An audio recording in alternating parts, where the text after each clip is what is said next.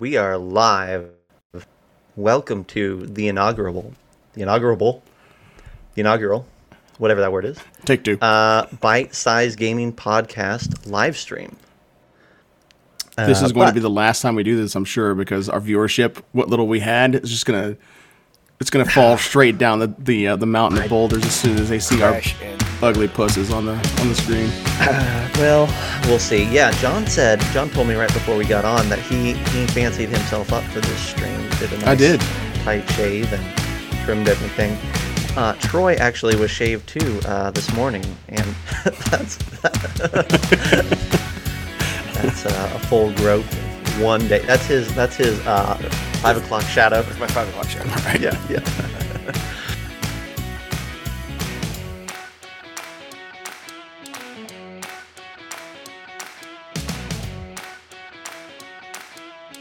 Hello and welcome to the Bite-Sized Gaming Podcast, the podcast that's serving up a buffet of RPG topics to get you through your week. My name is Zach, and the host joining me this evening are Troy and John Christian. How are you, fellas? Fantastic. Couldn't be better. Yeah. Excellent. Well, you could be. You really could be. But I don't know, man. That's your opinion, John, not ours. that's your opinion. Look, I only speak for me, okay? Mm-hmm. So our podcasts are always broken down into two different segments. We do our dessert segment first, as it should be, and then we dive into our main course.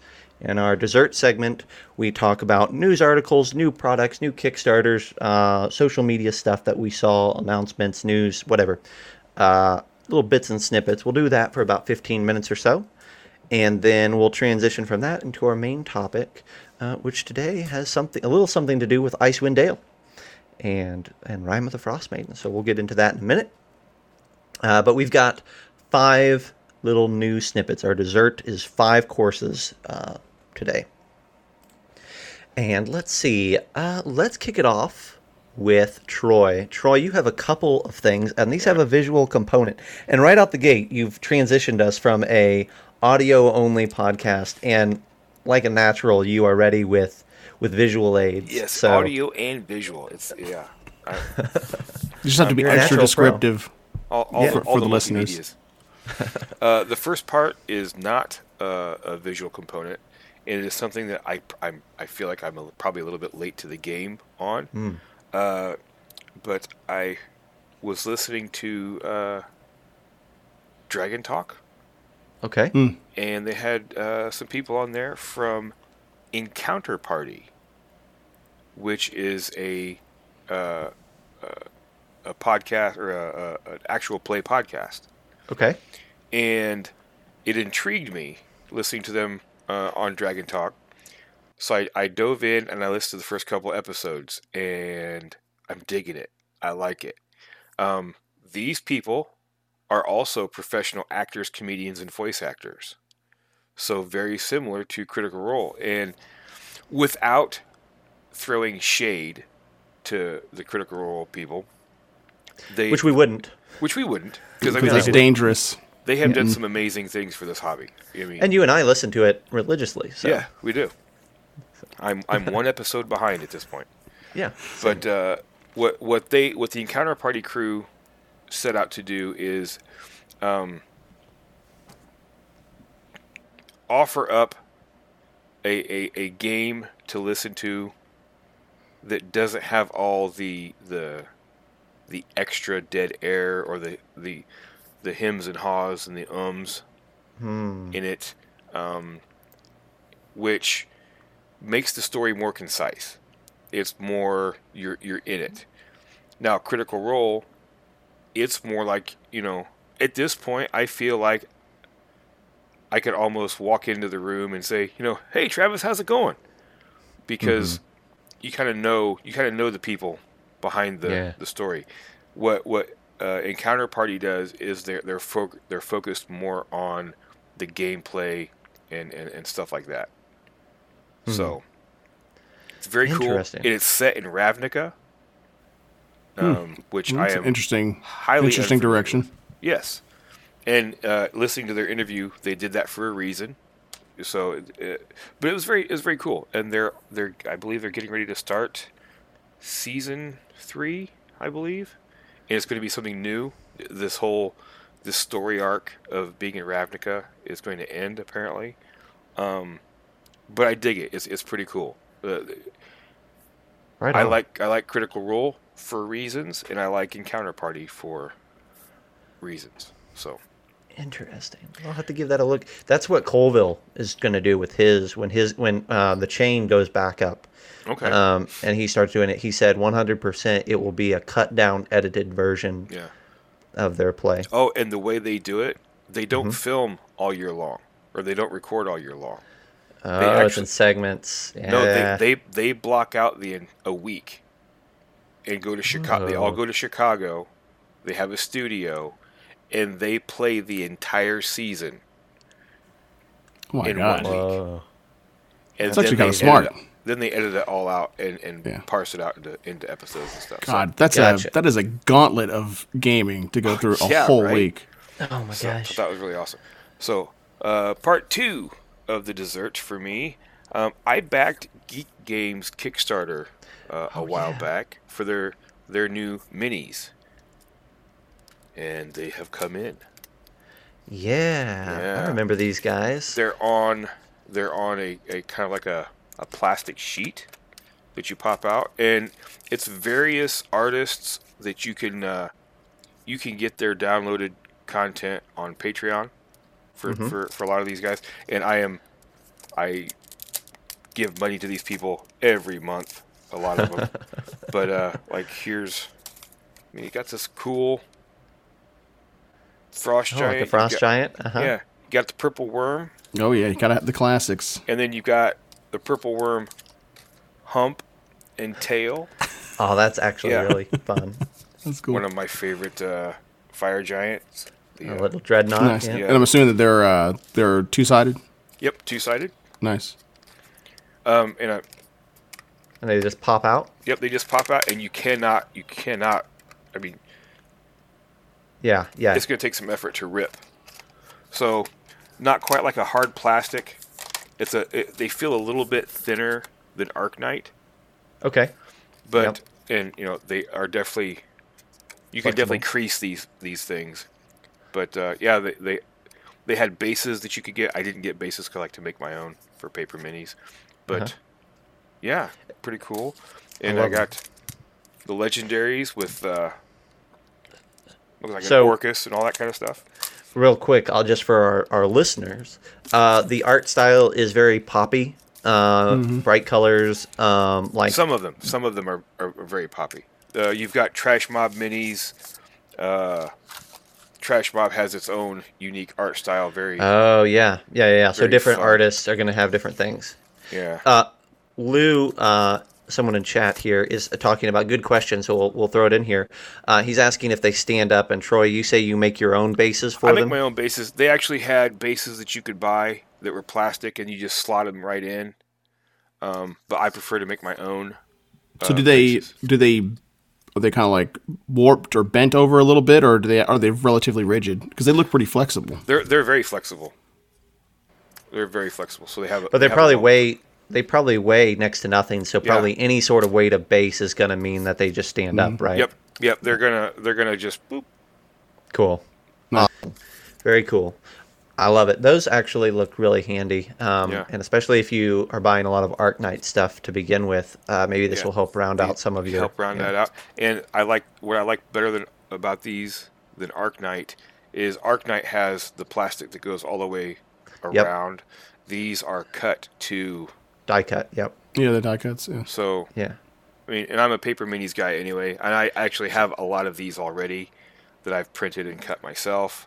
So But, you have the official ones. Yeah. But now I have the official, and soon we'll put a link in the show notes. But soon you'll be able to get these minis on Geek Tank Games website and in stores. Because like I said, here's the cool packaging. I got some player character heroes, and I got the big bads. So I'm gonna have purple worms out the wazoo apparently. Awesome. Isn't one enough? Why do you need more than one? No, If no. you're doing purple worms wrong if you only have one. Yeah. But to say, I've been They going at always this come in the pairs. wrong way. Yeah. You can just assume when a module says that there's a purple worm that they really mean two. That's A herd, Yeah, I mean, yeah, right? yeah. well, A murder it's like even. most worms. You cut one purple worm in half, you get two yeah. purple worms. Exactly. Yeah. So. Well, let's see. I'll dive in. Speaking of worm-like creatures, I picked up a new starter set in the past couple weeks, and I want to give a shout out to it. I bought the Alien RPG starter set, and it's sitting right back here on my shelf, but I won't do a visual for it because it's a lot. But I wanted to talk about it because it's really, really well done. If you didn't know, Alien has its own RPG system that it's been showcasing for the past few months now. It's by Modifius, which is based out of Europe. So it's hard to get into the States right now, and it sells out when it does. They do have a free league, which is stateside, is now printing books for them and distributing. So it'll become more easily accessible. But for now, something that's pretty easy is just the starter set. And so I did. It's $30, I think. It comes with all the stuff you would expect out of a starter set. It comes with little punch-out minis. It comes with a tactical map that you can flip up and down, a huge one, actually. And it comes with pre-gen characters, and then it comes with a rule book. And I've got to say, the rule book is why I'm talking about it tonight. It is over 100 pages long. The rule book that you're getting with the starter set is I'm going to say, I've never looked at the hardcover core book, but I'm going to say that the 100-page book that's in there is the hardcover minus character build options. So you have all the rules for playing the game. Everything you need that way is in that book. Very detailed, gorgeous art, all of that. And then there is, in addition to that, a whole separate book for the adventure that you would be playing. Really cool. They have a cool stress mechanic. And stress makes you do some rash, bad things if it gets too high. That's fitting for the setting. Mm-hmm. Yeah, right. There are rules in there in the book because, unlike D&D, they assume that at some point you're going to have some PvP action in this game. Oh, wow. So they're flat out, they're like, here we go. We know you're going to need it, so here's the rules for it. Here's how to make it work. We know you're going to need it. Yeah. Because, again, stress makes you do some rash things. That's true. I love it. I think it comes with 2 sets of dice for the game. They're just specialized D6s, but those can be pretty hard to get to, and I think they're like $12 a set, so it makes sense to go ahead and get the starter set for that. What is the core mechanic? Is it like Fate or? It's their own thing. The best way that I can describe it, let me think about this. It's a very simple system. It's based off of number of successes. So you roll D6s, and for every 6 that you get, your success level goes up. Even one 6 is enough to be considered a successful action. But every one added on to it makes the action more successful. Right. Okay. No 6s means a complete failure, and if you have some stress dice mixed in there, you can. If you start rolling 1s on stress dice, things can get really dicey really quick. I am intrigued. Yeah, no real math involved in the game. It's all about the number of dice that you're rolling, number of D6s that you're rolling, and then of course your DC is based off of how many 6s as a dungeon master. How many 6s do you want for something? So you might say this is a very difficult thing, so I'm going to force you, because it's difficult, I'm going to remove 2 of the dice that you would typically get for this. Right? So you just add or remove dice for ease or difficulty of encounter. Okay. And I think minimum is always 1. You can always roll 1 dice. This is very much like the Star Wars Edge of the Empire. Or whatever. Yeah, in some ways. It doesn't use a D10, but similar in a lot of ways to that. Okay. They don't have the rainbow soft failure. of dice. Yeah. they don't have the soft failure and the hard success and all that. They don't use that language. It's really just sixes and then critical fail ones. But it's it's nice and simple in that way, which allows it to be a little bit more complex in some other areas of the game. So I would give it a thumbs up. I've read through most of the rule book at this point. I haven't gotten a chance to play it, but read through most of it, and I think it's a really solid system, and you can't go wrong with the quality on this starter set. It's great. I think this kind of opens up something, I mean, we talked about it a little bit earlier, that we should probably do a whole episode on, and that is starter sets. Oh, yeah, that'd be a great episode. Just talk about... I've got a whole stack of them over here we could talk. Yeah. And I know you guys do, too. Cool. Well, let me pitch my second one here. I wish I had a visual for this, but it's a PDF product, and someday maybe we'll dive full head first into this visual medium. But for tonight, I'm going to talk to you about something that just came out on the Dungeon Masters Guild. Troy and I have already had a brief discussion of it, but Neon Knights just came out. And it's like $6.95 on the Guild right now. It's like a 40-some page product. Neon Knights is an Eberron 99 YK adventure. For those of you who don't know what that means, right now in Eberron, we're in year 99 YK. So this is set roughly 100 years in the future. And the writer, Christian Eichhorn, has taken Eberron and infused it with some of the themes and attitude and elements of Shadowrun to create something really interesting. It's still 100% 5e. You're still playing D&D, but it's set in a cyberpunk future version of Eberron. Near future, 100 years. It's really cool. It's 100%. I've read chunks of it at this point. I bought it last night, so certainly haven't had a chance to run it. But it's really good. It's 4 levels, 4 to 5, that range, so which is a really nice range for a one-shot sort of a thing. It's got some new monsters for your players to encounter. It's got like 4 new maps for you to use for the encounters. It feels like it's going to be a heist adventure from what I've read so far, which really fits the feel and tone. And Christian has said that depending on the success of Neon Knights, he is really excited to write even more stuff for Eberron 1099. And it's awesome. It looks gorgeous. He did a really good job with the art, with the layout, with the presentation in general. I think this is really good. Troy, did you have anything else you want to add to that? I know you looked at it too a bit. Oh yeah, it is definitely something I'm going to pick up.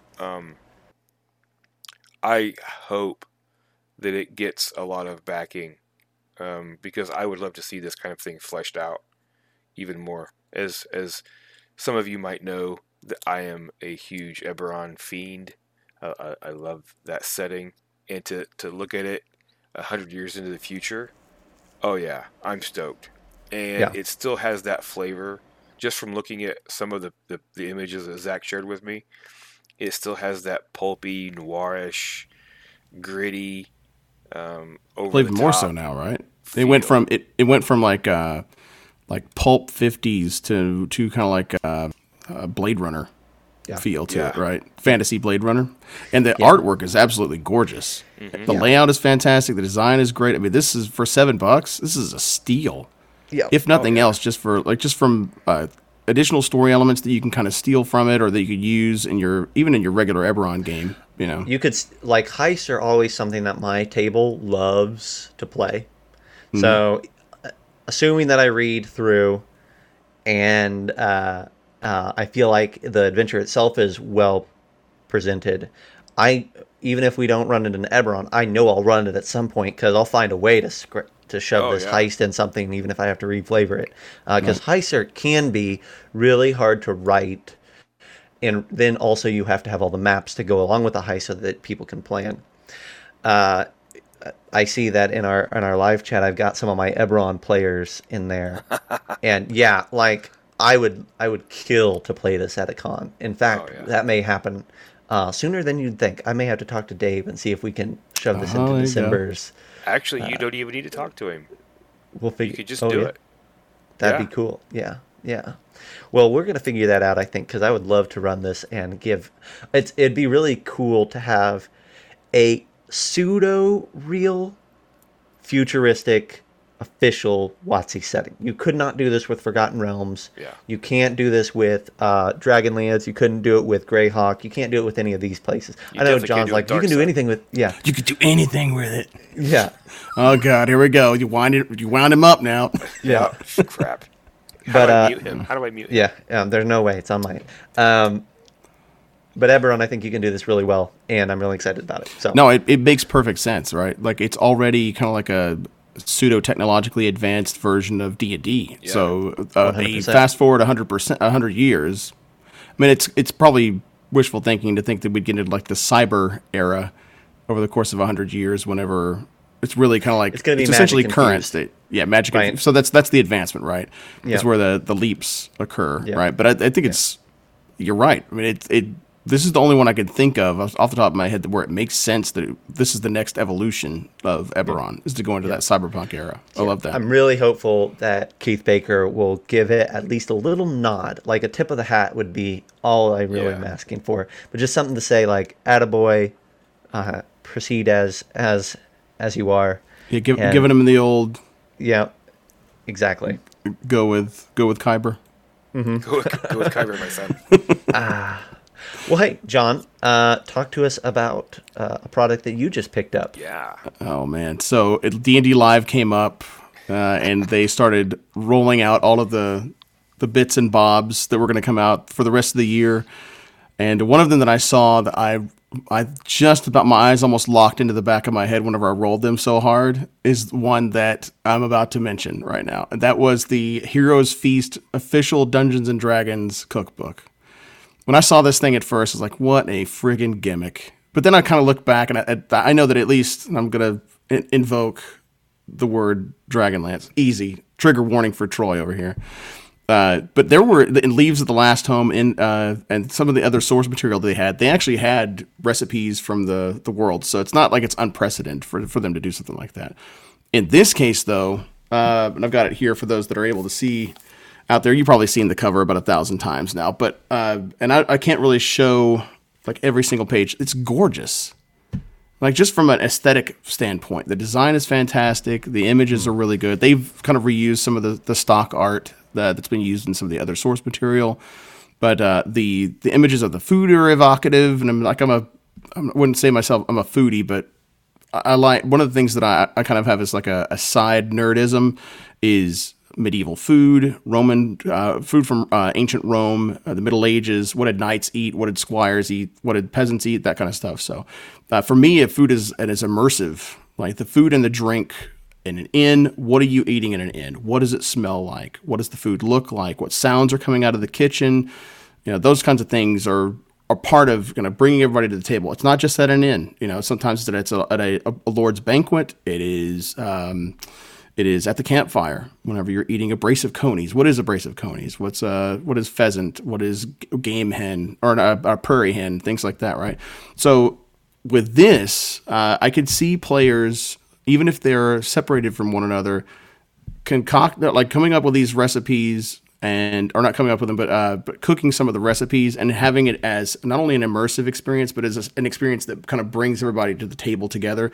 Hey, how does your Odix spiced potatoes taste? Or how does your dwarven whey bread or flatbread taste or anything like that, right? So, and then everybody's probably already seen it 1,000 times. You've probably already seen the table of contents and maybe even some reviews that are on YouTube and things like that. But coming from somebody who I poo-pooed it hard, I was not interested. I thought it was the dumbest idea. And then it was on Amazon for $15. I'm like, all right, whatever. I'll go and I'll get it. Just it says D&D on it. I'll buy it. I was like, yeah, exactly. Here, shut up and take my money. I just grow out of gross curiosity, and I got it. And the first thing they got me was just aesthetically how pleasing it is.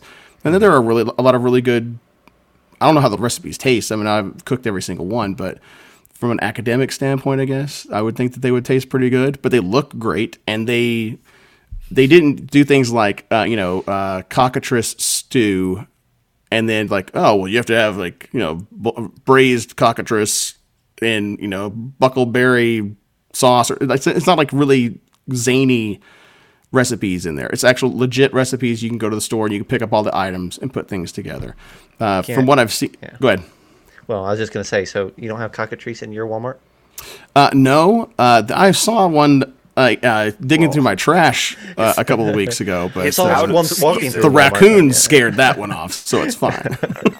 The trash panda's got that. Cockatrice is out of season right now. Is that a little bit? A little bit. There was a guy at the store that was actually asking if I'd gone. You can get some. Yeah. Well, there you go. Exactly. Oh yeah. Well, you want to go frozen, dude. If you go to Whole Foods, you can get cockatrice. No big deal. That's true.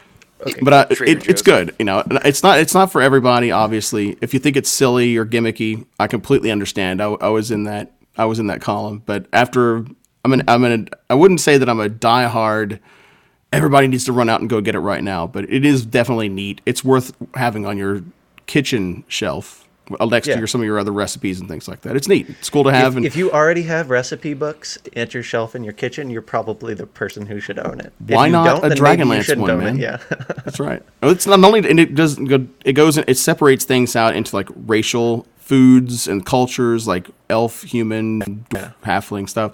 But it also goes into food and drink, or excuse me, drinks as well, like different kinds of beers and like stuff like that. So it's pretty cool. And they gave love to Greyhawk, Forgotten Realms, Eberron, Dragonlance. Oh, there were several things in there. They even had like some menus, the example menus from like the End of the Last Home and the Green Dragon Inn, I think was one of them that was in there too. So pretty cool. Well, we're getting some love for it in the chat as well. People have been using it and really enjoying it, so that's cool. Right on. Sweet. Awesome. Well, hey, that's what we've got for you this week as far as news and new products. So let's go ahead and dive into our main course for the evening. I'm going to put a preface to this one, all right, up front. Preface this with, I do not know of a DM yet who is not having a great time, myself included, running this adventure. Okay? That's what we're going to put up front here. A great adventure is not only possible, it is likely out of this. Yeah. That being said, we're going to review. We're going to. What did I say before? We're going to review, revisit, and revise. Rime of the Frost Maiden. And redeem. Rime of the Frost Maiden tonight. We talked about it a little bit before. If you tuned into some of our previous episodes, you might have even heard John and I's ideas for reflavoring it to fit in a different setting or two. And we may talk about that a little bit this time around. But a big part of this is also going to be, now that we not only have read the whole thing through at least once, sometimes twice for some of us, but we're also running the thing and seeing how it plays out at the table. We have some revised thoughts on this module. And so we're going to talk about those. If you are in a Rime of the Frost Maiden game, mild spoilers ahead. Maybe not for the story, but for some of the story beats, you might get some of that. So if you're a player... specifically, if my players are listening right now, go away for the next... for the remainder of this. Like, you've gotten the goodie that I am allowed you to have. Go away and don't come back until the next episode. Yeah. So I think if we're talking to players right now who might be listening in, players in general, I think what you're going to get out of this is a look into maybe what a mod or what an adventure starts as and what it sometimes transitions into under your Dungeon Master's eye. So that might be interesting for you. If you're a DM and you're interested in running Frost Maiden, I think you're going to get some really good thoughts and tips out of this. And if you're a DM who has no intention of running Frost Maiden, then my hope is that we can provide you with some insight or some inspiration for how to make something thematic in the way that you want it to be and what pitfalls to avoid. So that's how this is going to pertain. Like John said, if you're one of his players, or you're someone who's like, I don't want to hear anything about Frost Maiden because I'm playing it and I don't want to know anything. This is the point where you bail and we'll see you next week. But if you're still here, Hit the bricks. Yeah, come back. I'm going to hand it off to Troy now, and he is going to walk me and John through his questions and where we're going to go from here. Yeah, so as Zach set it up so nicely, not only are we reviewing, revising, revisiting, and hopefully redeeming Rime of the Frost Maiden, we also kind of want to touch on what makes a horror game in D&D. Because that, to me, that's what I was sold. On the lead up to this Rime of the Frost Maiden, it was isolationist horror, get ready to go, watch The Thing, and then go ahead and watch The Thing to get inspired for it, read or listen to At the Mountains of Madness, to get that feeling of deep-seated paranoia, horror kind of thing. I think at least the three of us can all agree, once we received the book and looking through it, it was like, where's the horror? Mm-hmm. There's not a whole lot there to it. So, we're going to talk about what does Rime of the Frost Maiden do wrong? What does it do right? And what are the near misses that all you have to do is, all they would have needed to do was like a minor tweak here and there, and you set it off. And then we're going to try to give some examples, other D&D games that do well, in our opinion. So, what do you guys, because they're running it, I am not, the wind kind of got sucked out of my sails after kind of digging into it more and realizing, man, there's a lot of goofy crap in here. It's not the horror that I asked for. So yeah.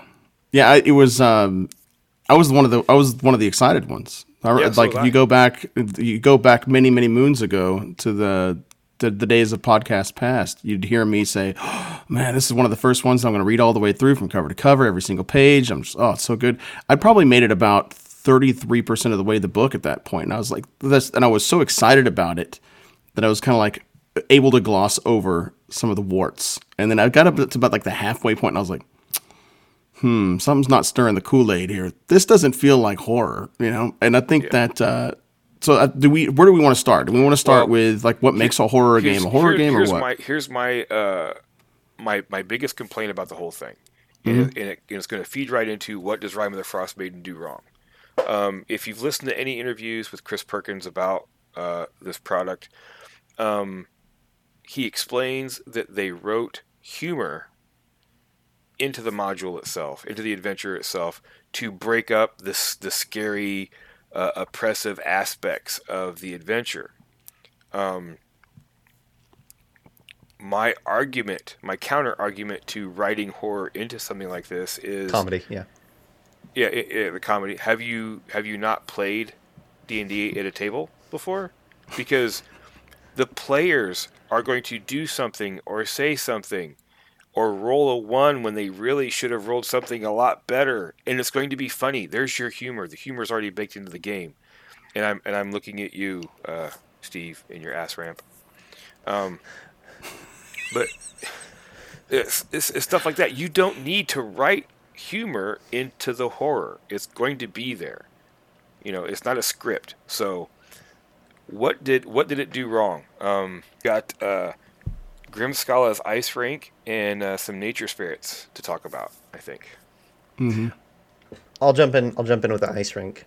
These are just some examples that we pulled from the book to kind of illustrate or underscore how this works, right? And I'm in complete agreement with you, Troy.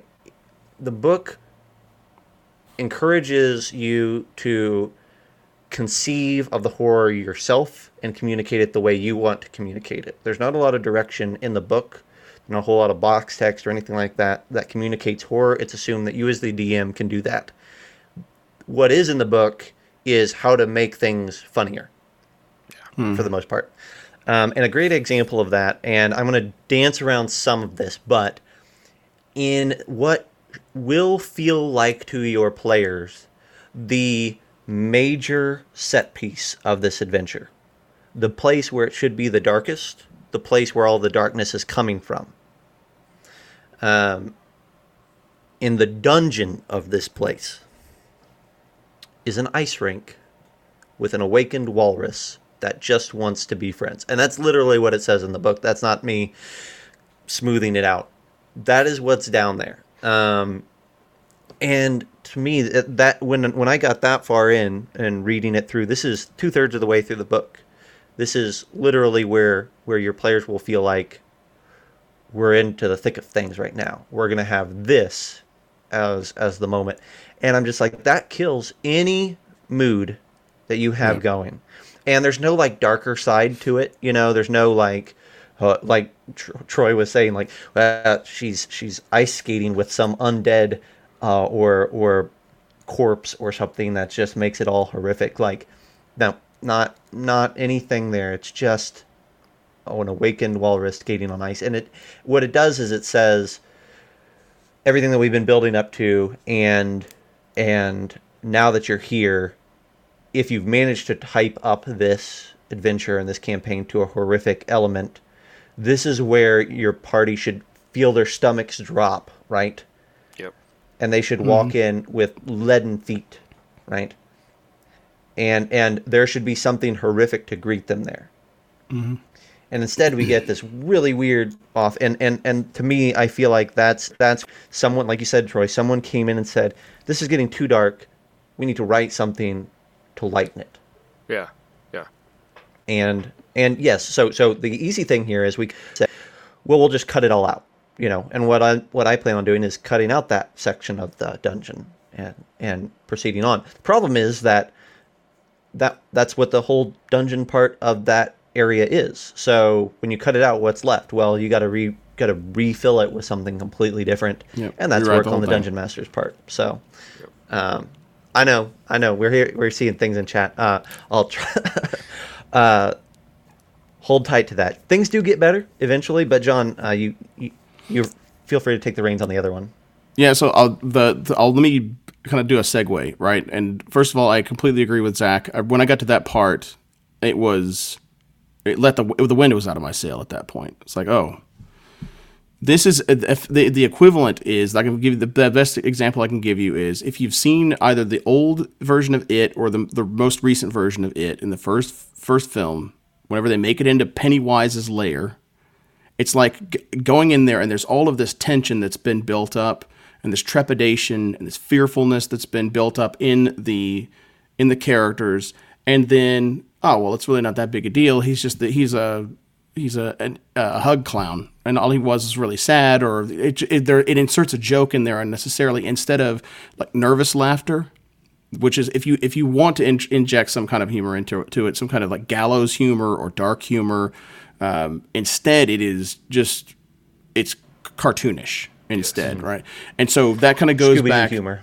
Yeah, exactly. Yeah, you got a Zoinks moment. It's walruses on ice. What's going on in here, right? Now, another one, and again, I'll try to make this as ambiguous as possible. There is something that's earlier in the game, much earlier. Yeah, much earlier, like the first couple of chapters, where there are nature spirits, Chwingas, that show up, and they're just having a tea party.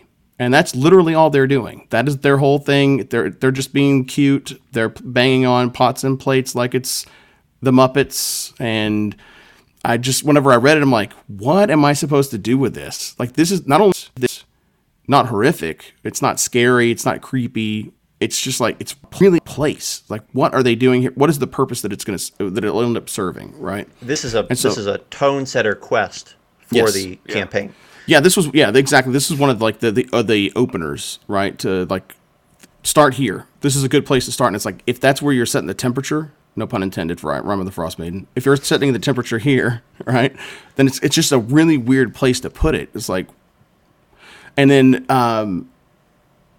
so I can understand if they need levity. Right, because I've run games that have just been dark, stayed dark, and it's exhausting. Not only to myself, but to the players. It is exhausting. Curse of Strahd can be like that. You know, we probably talk about it here a little bit. One of the things that I'd mentioned to Troy and Zach earlier was that for me, there wasn't a lot of humor in Strahd, but I gave my players breaks. Like the horrors of the village of Barovia and the windmill and da da da da. But when they finally got to Vallaki and they went into the Blue Water Inn, suddenly it's like Dorothy stepping outside of the black and white and into the color of Oz for at least a little bit. There's a respite. There's a break in the gothicness of the drab and things like that. So I could totally understand them putting things like that in there, or even characters and NPCs that are not all jerks or paranoia driven or mad or things like that. Somebody that they can trust. Yeah, because I've run a deep paranoia game. My players, you know what I'm talking about in particular. I've run it for years, and they were exhausted because they were like, "We can't trust anybody. Like this is." It's almost impossible to play this game and actually get any fun out of it. So I get that, but instead of levity, they went for jokes, and they're not even good. And I hate to say this, but they're not good jokes. They're not good jokes. Right? And so they seem that they're wedged in. Somebody chewed off the corners on a square to put the round peg into the hole on this stuff. Is what it felt like in a couple of places. And it's hard for me to say that because I'm not going to dump on all of the work that these writers did together. Because again, I'm running it. I'm still going to run. I may not be running it page to page, letter to letter, but there's some really great stuff in this book, and the bones of this thing are really great. But at some point, somebody pulled the fangs out of the thing's mouth, and it went really, really soft and limp, and it's like, so in order to right the ship and put a redeem it, you've got to do some legwork. Is a toothless Strahd or a toothless vampire? Yes, it yeah. is. It's like, where's the threat? It's just sad. So again, you're right though, Zach. Like the Scooby-Doo scary is essentially where it is. Not even creepy or not even creepy not anymore even disturbingly at that point. funny. It's just If I ran that for my players would be like, the hell is this? What is this doing in this game? They would check to see whether or not I'd been hit on the head or something like that. It just would have been completely off the mark. So and that was mine. When reading through this at the beginning, before even getting to any of the adventures, I got to the secrets for the players. I should have known something was wrong with this module when one of the major secrets that your players can start out with is that they're a closet Drist fan. Yeah, which would be Really? fine as a joke, except that there's 3 other secrets that are very similar to that as far as It's like it's not even funny. I don't. Yeah, if you want to have a meta joke in there for the person who's reading the book to get a little haha moment as like a throwaway gag, I understand. But when several of the secrets are that way, but don't make it a secret that the players are walking around with. Like that's going to affect gameplay. Anyway, okay. Yeah. Well, it's the entire reason why we did what we did with Chilled Secrets. We all read it and we're like, come on, there's got to be something better than that we can come up with. The bad part is like, I mean, it really wasn't that hard to do. I mean, we had what? How many do we have? 36? 36. Something like that. Yeah. Like something like that.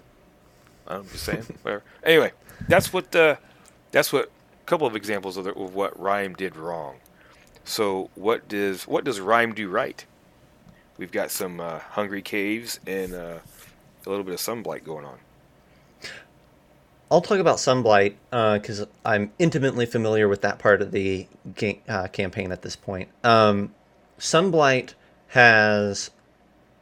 Okay, I'm gonna be very cautious here again, as much as I can be. Sunblight is a very interesting section of the book with some really high highs and some really low lows. But as a whole, I think it works really well for what it's trying to do. It has perhaps the best horror moment in the entire book in that section. And we'll probably get as specific as we're going to here. But you walk into, I'll just say, a holy place. And in this holy place, you find a mind flayer that's tentacles have been just surgically ripped off, whatever. He's emaciated. He's missing half his skull, part of his brain. He is not in a good way.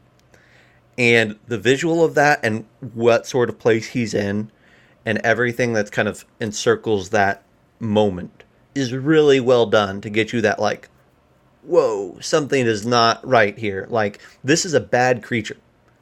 But, so whatever has done this to this creature is going to be terrifying for the party, right? Yeah. And also, someone who's done that, right? Someone who's whatever creature has willingly done that and kept this creature, this mind flayer, in this state for so long, what sort of evil are they, right? There's really good questions, and like I really feel like they hit it right on the head with that, and that's the sort of thing that really gets you going. It doesn't need to happen all the time. That like grotesque body horror stuff isn't something you just want to beat over your players' heads over and over again. But I felt like this was a surgical placement that worked really well.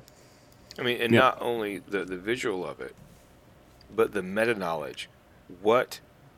At what power level did that thing have to be to do that? Exactly. Yeah. To a mind the flayer? players. Yeah, exactly. You don't have to worry about if their characters may never have seen this thing and may not know, but the players know. Yeah. The players know, and they know that if something did this to a mind flayer, holy crap! Yeah. What else is down here? Yeah. What's it going to do to me?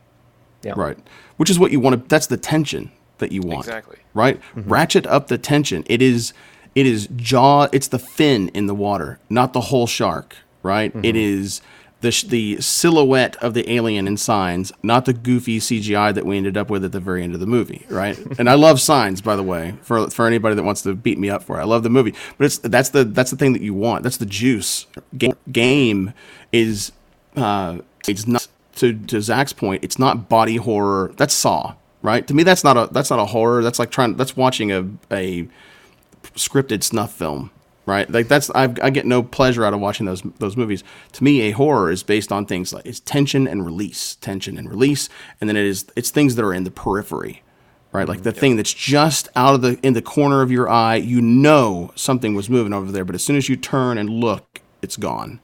Right, it's being stalked by something like a lion in the darkness and things like that. And a lot of there's where a little bit. Right, there is a little bit of that. There's some of this good, right? And so that's kind of where I was going to go with mine. Was to dovetail with Zach's. Is mine was what they got right was like they give you enough. Maybe I'm not happy with the way that they executed the way that their vision of it was, but at least they gave me the bones of something to slap some meat on and make it work. Right? They gave me like the atmosphere. They gave me the overarching story that I can glom onto. They gave me the region itself is a character.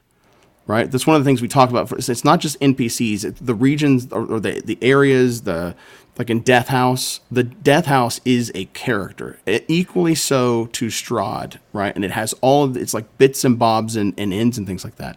And so for me, what they got right was they got the cold and the rules and pulling the right rules out of the DMG and reprinting those and then putting those out there and then creating like this environment of where all of this stuff is going on in the first place. They also gave us a great hype machine, right? Like when were we going to get such a large chunk of the player base? They're like, we want a horror game. Like that was a long time. That was a long time from coming in my world, right? And then all of a sudden, I'm like, there are a lot of people that want to play in a scary D&D game. Okay, cool. Like, let's do this. So kudos to them for like allowing that like shift in the public eye for what was desired into something different. Because that's a big chunk of getting anybody on board for a campaign is hyping them for a new idea, right? Yep. I want something different. Okay, well, you got to a sell non-traditional. somebody on something Yeah, different. it's non-traditional D&D, right? Yeah, this is like exactly. this has been relegated to the dark corners of Ravenloft. That's a thing that's over here, and the people that are into that kind of thing, let's do that over there. And I think that they tried to, but that may be part of the reason why it doesn't have the teeth, though, right? It's like they wanted to make it for a general audience and bring people in, but then they were like, oh, well, we need to Disney this just a little bit because it needs to stay PG-13, right? Exactly. Yeah, I would have much preferred give me the thing with all the teeth. Mm-hmm. And then I'll give it a root canal if it needs it. I'll pull back. Yeah. You know, if needed. Yeah, it's the other thing that they gave me that was really great is the art. There's really great imagery in this thing. Whoever The thing in the lake, and I'll leave it at that. The artwork for that is so atmospheric to me, and in my mind set the entire my players just went through that encounter, or they essentially skimmed the surface of it, and they may come back to it later. But they did that thing, and it gave me so many really. Go ahead. No, go finish it. Sorry. It gave me so many good ideas on well, this is like Jaws. Oh, I could do that. And so I actually watched Jaws the week before. I'm like, oh, yes, that's a thing that I need to do there. And bump it here. Don't let them see anything. And so it gave me the impetus, or it gave me the inspiration to make it more than what it really kind of was written as in the book. So the artwork is fantastic. There's really, really great artwork. Even the atmospheric environmental artwork. Just distant shots, misty, difficult to see, these monolithic buildings or structures that are in the background, this alien structures. It's this bizarre, weird architecture and things like that. Really, really helpful in kind of just all right, look, if the words are not, I'm not vibing on that, I can do so much with the imagery. And it felt a lot like Tales from the Loop, because the imagery is so provocative for me. It's so visceral in Tales from the Loop. That is actually what made me gravitate towards the game in the first place, is how gorgeous it was, and the way that it made me feel whenever I looked at it is the same kind of feeling I wanted to be able to impart to my players whenever we would run a game that's like that. And that's a good transition, or a good note, because what you're talking about there with the creature in the water is a near miss, right? Yep. Yes. Mm-hmm. And that's what we were going to get into next, right? Yeah. Unless I want to. Okay. Yeah, because I definitely want John to talk about what he is going to do with a certain. Well, I'll tell you what. Then let's. And I'll let players leave now, please. Yes, please go away. Please, I'm begging you from the cockles of my dwarven heart. Go somewhere else, please, because I'm going to spill the beans, man, with what I'm going to do with this thing. But let me do this first. Zach, you kind of were going off of the lake encounter. Do you want to speak to that first, or do you want me to? Yeah, I'll touch on it again. Like Jaws is perfect for what that should be like. Any sort of creature that is unseen, but like you said, on the periphery is making stuff happen, is ruining people's lives or days or livelihoods or whatever. That's perfect. In the book, this is yet another awakened creature that just really is misunderstood. I just want to talk. And is played as set up as a scary, horrific thing. End result, joke. Yeah, misunderstood. Yeah, jokester. Yeah. Yeah, and so this is where we're talking about near misses, where all you have to do is shear off the end, and you can run that, and it'll be great, and it's exactly what you wanted. This to me feels like one of the times where somebody came in after this was written and said, "Oh, this is dark. Let's find a way to." I'm gonna get back on my soapbox here. This is where the 3 pillars of play nonsense comes in and ruins things, because somebody came in and said, "This is a combat scenario," and wrote a combat scenario that was really good.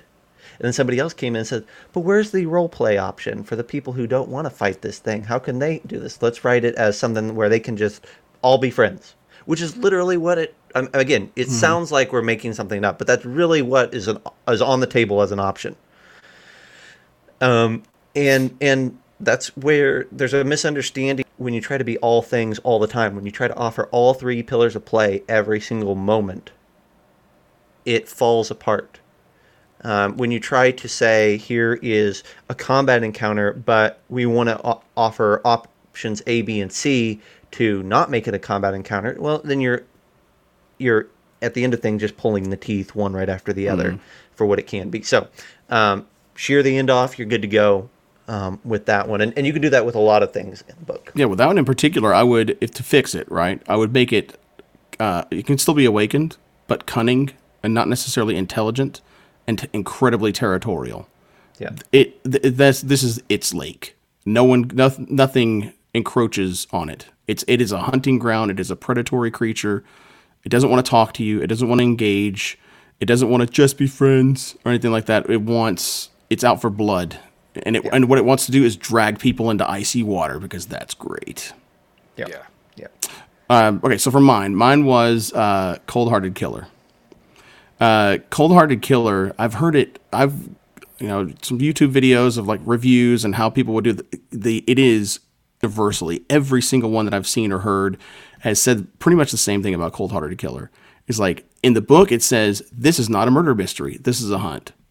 Wrong. This is a murder mystery, and then it turns into a hunt, or it turns either you're hunting him or he's hunting you, and it turns into a stalk. So whenever is October, right, is whenever I really in earnest started devouring the book, reading everything.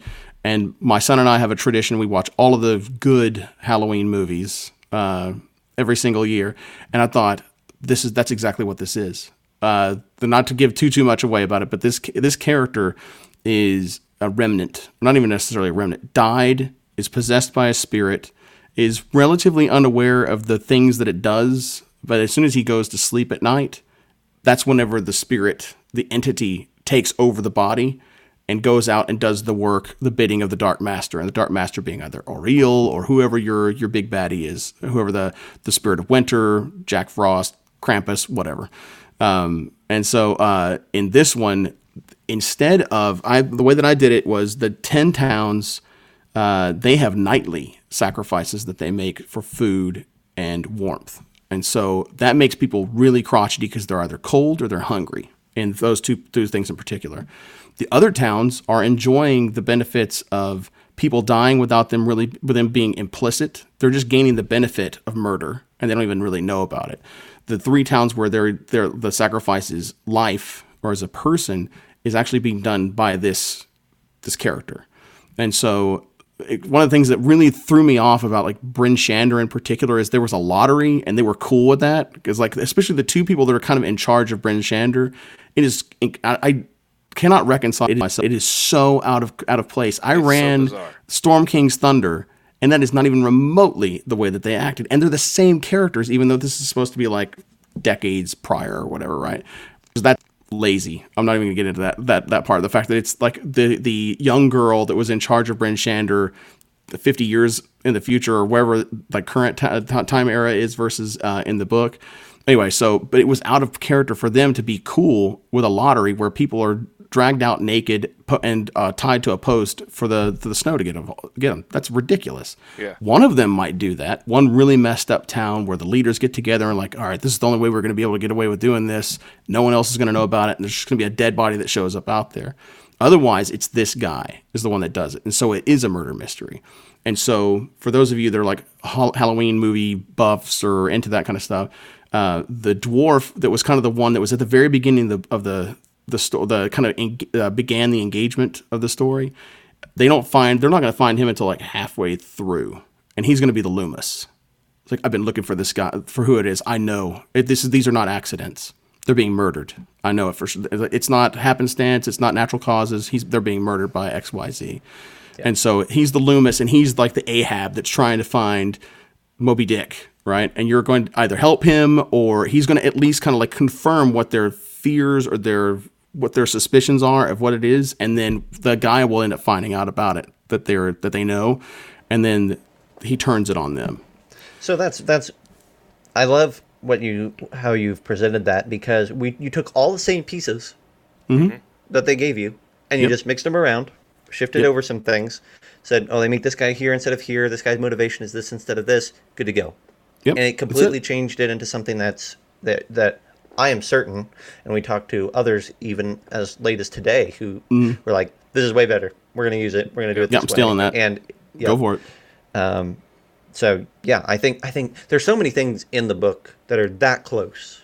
You know, that's why like I really am enjoying running it. Like I said at the beginning, preface this with, have yet to talk to a DM who hates running this thing or whose players aren't having a good time. Everybody's having a good time.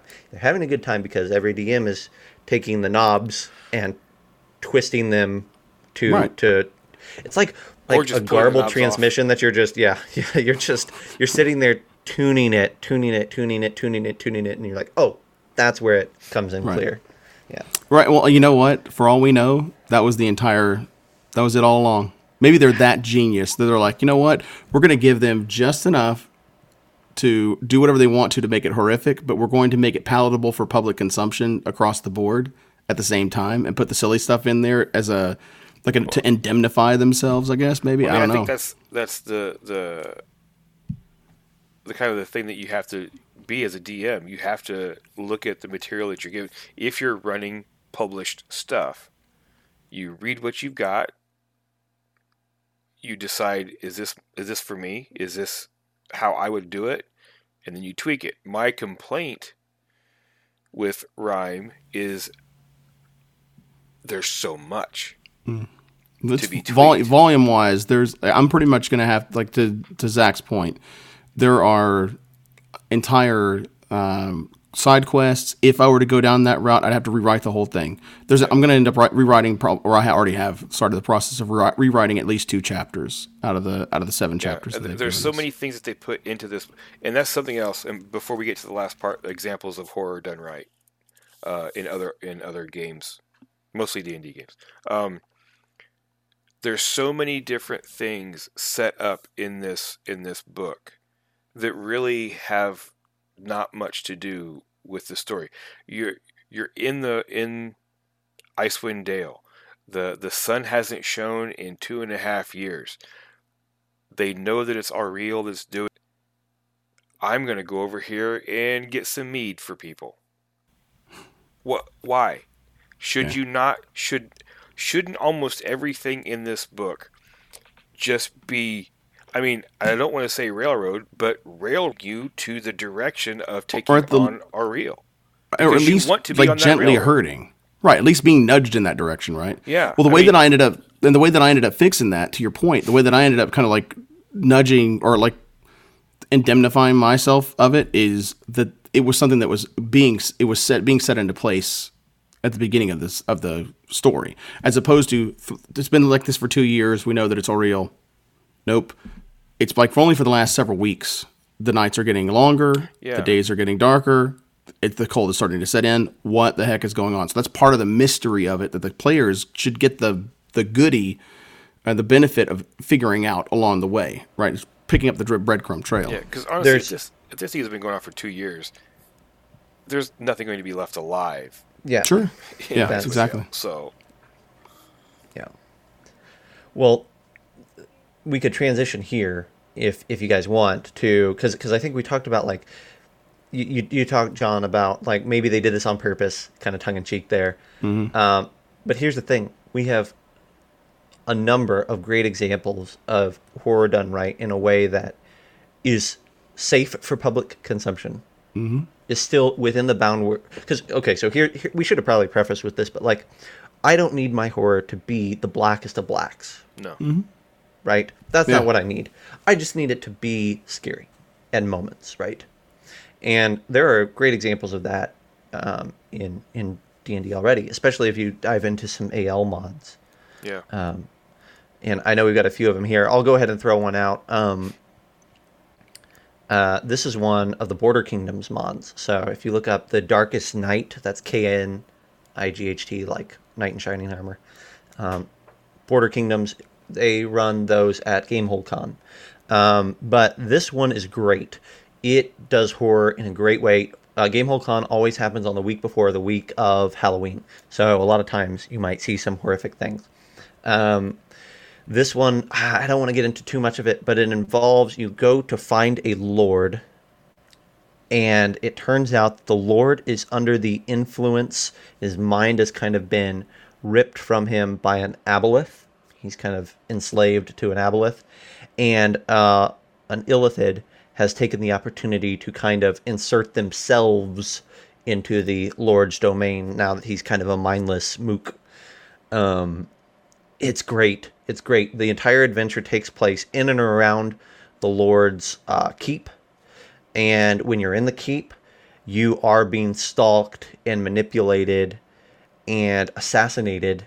At least there's an attempt made by this mind flayer. and every person that you encounter in the keep has been malformed, muddled by either the aboleth or the mind flayer, and it really sets up a tone. And there's some really dark moments, and believe it or not, there's actually some great moments of levity. I know if my brother-in-law were here, he would talk to you. One of the funnest games he ever ran was this one, and it was a riot at his table because the funny moment was allowed to be this like breath of air into the adventure when it needed to be, and it turned it into a dark comedy. At that point, it allowed it to be that. There was dark and there was light, and they were in the right blend to make that dark comedy happen. So Darkest Night, that's a perfect example if you want to see horror done right in D&D. I know you can pick it up on the DM's Guild. Oh yeah. Yeah, mine for this horror done right is, and I've talked about this before, Army of the Unseen, and it is an AL mod for Baldwin Games Moonshay storyline. Not again, I don't want to give too much away, but if you're a DM and you want to freak your players out, run this module. And the best part about, and this to me, this one is perfect because you don't need to do anything. You let the module do the work. Don't overthink it. You just let it go. You don't add anything where you think you might need to, and your players will be on edge. And I had bits of levity at my tables when I ran this game, and it didn't come from the module. It proved my point. It came from the players at the table, their actions, because they were so freaked out. I had one who literally was like this. Hiding himself behind a piece of paper. Hiding behind his character sheet. And so what are you doing? I don't want to do anything. I'm not going up there. You can't make me go up there. And you can't write that. The rest of the table is like, oh, that's hilarious. And then all of a sudden, something bad happens. And it works. And that's what I'm trying to say with, don't write all this humor into my horror. The humor is going to be there. And Zach just talked about earlier, the Alien RPG. Yep. That's got to have some intense moments in it. And everybody knows Call of Cthulhu, all that stuff. They do horror right. And I'm sure they don't write a whole lot of humor into their scenarios. Well, it's targeted, it's precision humor, right? It's saying it's not like, it's funny. Yeah. Yeah. No, it's like, it's someone with an expert, deft hand saying, at least this is what it feels like, saying, we have brought them to a point where if we push them any farther, they will want to back out. So we're going to give them that moment of respite right here. Mm-hmm. And then we're going to push on. And It's perfect. Perfect. The moment of respite in The Darkest Night is right before you fight the elephant. So you have it, and actually it leads in a funny way, but it kind of breaks that up, and I like it. And yeah, it really feels like, and maybe this is what they did. Maybe they would do it different if they saw what had happened, but it really feels like the folks that Wizards hired to freelance write this, which is what they did for the most part, did not really know much about horror, and were really keen on writing adventures. And I think that the writing on this, by and large, is completely fine. I don't think that the writing is the thing that's bad. I think it's the tone that they don't understand and what they're building towards. So, yeah. The tone that was promised is not the tone that was delivered. Yeah. Yeah. And that may be something where we talked about this, I think, in our last episode about Rime, but it may be that what was wrong was how it was marketed. And if it was marketed a different way, we would all be sitting here being like, hey, 2 thumbs up. We really enjoyed this funny, cold adventure, right? Mm-hmm. Probably not. There's a one where maybe that would happen. But the reality is that Chris Perkins and others 100% sold it as, we've never gone here before, right? Like, get ready. Something on to your hats. Something twisted this way comes. So I've got one that is not D&D though. Oh yeah. Okay. So I'm gonna give a shout out to to the competition, man. I'm gonna give this one to Pathfinder. Oh. Yeah, and after we made the shift in third edition over to Pathfinder for a bit at my table, one of the modules. This is an earlier one, so this is several years ago, probably say like 8 years old. But the Carrion Crown is the one that I ran, and it is. Oh, it's so good. It is the basics of it. It starts out in a town where there is a essentially an asylum in where something really horrific had happened. The inmates had gotten out. Then there was a fire. People died. Good guys died. Bad guys died. And so it is the haunted asylum where they were all at. So it feels like a classic trope in a horror movie for things like that. But it's all about the haunting of it and how the spirits are affecting a town that's nearby. And there's a really great, if I remember it correctly, the whole thing specifically, there's the good guys that died in there. There's kind of like they're trying to stave off the inmates from getting out and then being let loose on the world. So it's kind of like a non-terrible version of 13 Ghosts, I guess. Or the cornball humor, like that's another one. Like 13 Ghosts could have been a really great horror movie if that wasn't stupid in spots. I love Matthew Lillard, so not to beat up his movie too much, but I mean it's really great, and what made it so freaking good was the atmosphere, and it was just dripping with it. The atmosphere, the story was compelling. It didn't crack a smile the entire time. So if you want a horror game, if you want a story, you're going to have to do obviously the number crunching in order to translate things over quite a bit, because there were like some of the ghosts that were in there, and the spirits were like essentially like named creatures, right? So they had their own little stat blocks and things like that. So you're gonna have to do some mechanical lifting, but the bones of the story are fantastic. It is so good. Map's great. I mean, Paizo's had at least at the time whenever I was still playing Pathfinder, it was quality stuff. Good art, good maps, good design, good layout, really well put together from like divulging the story in a way that was meaningful for the GM, that kind of stuff. So yeah, Carrion Crown. Go out there and take a look at it. Really good stuff. The Haunting of Harrowstone, in particular, was the one that adventure path or just a single module. There was a full module with 6 paths built into it, and the Haunting of Harrowstone, which was really honestly that's probably the one that I should probably make sure that I focus on. So it's a good question. Haunting of Harrowstone is the one specifically from the Carrion Crown that I ran.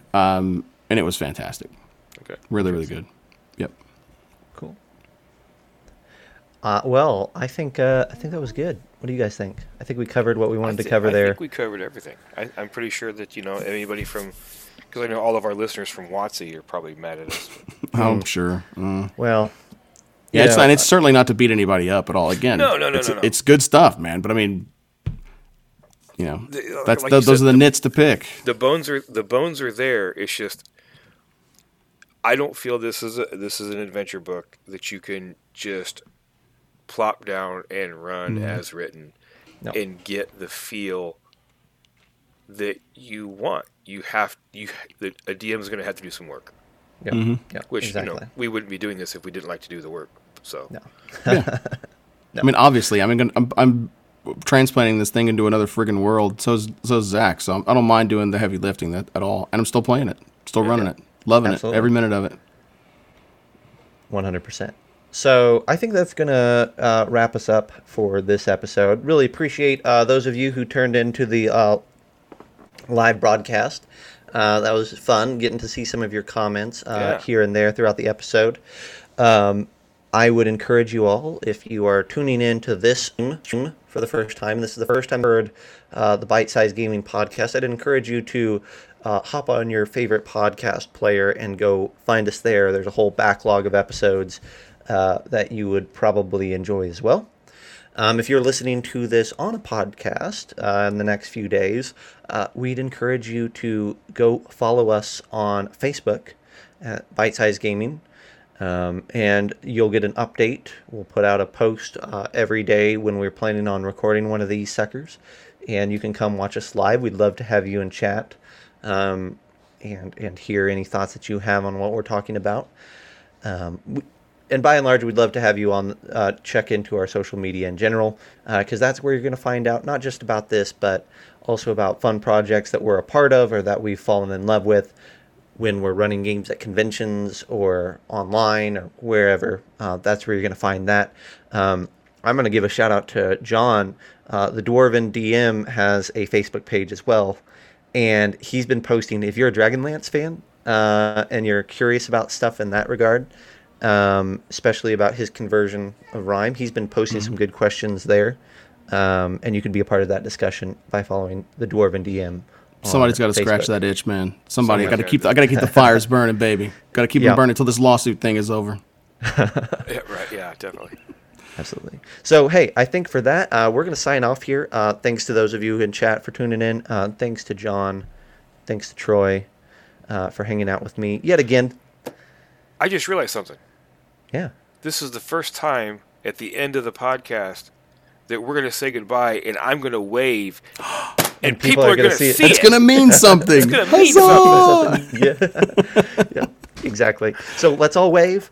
And, Steve, we will...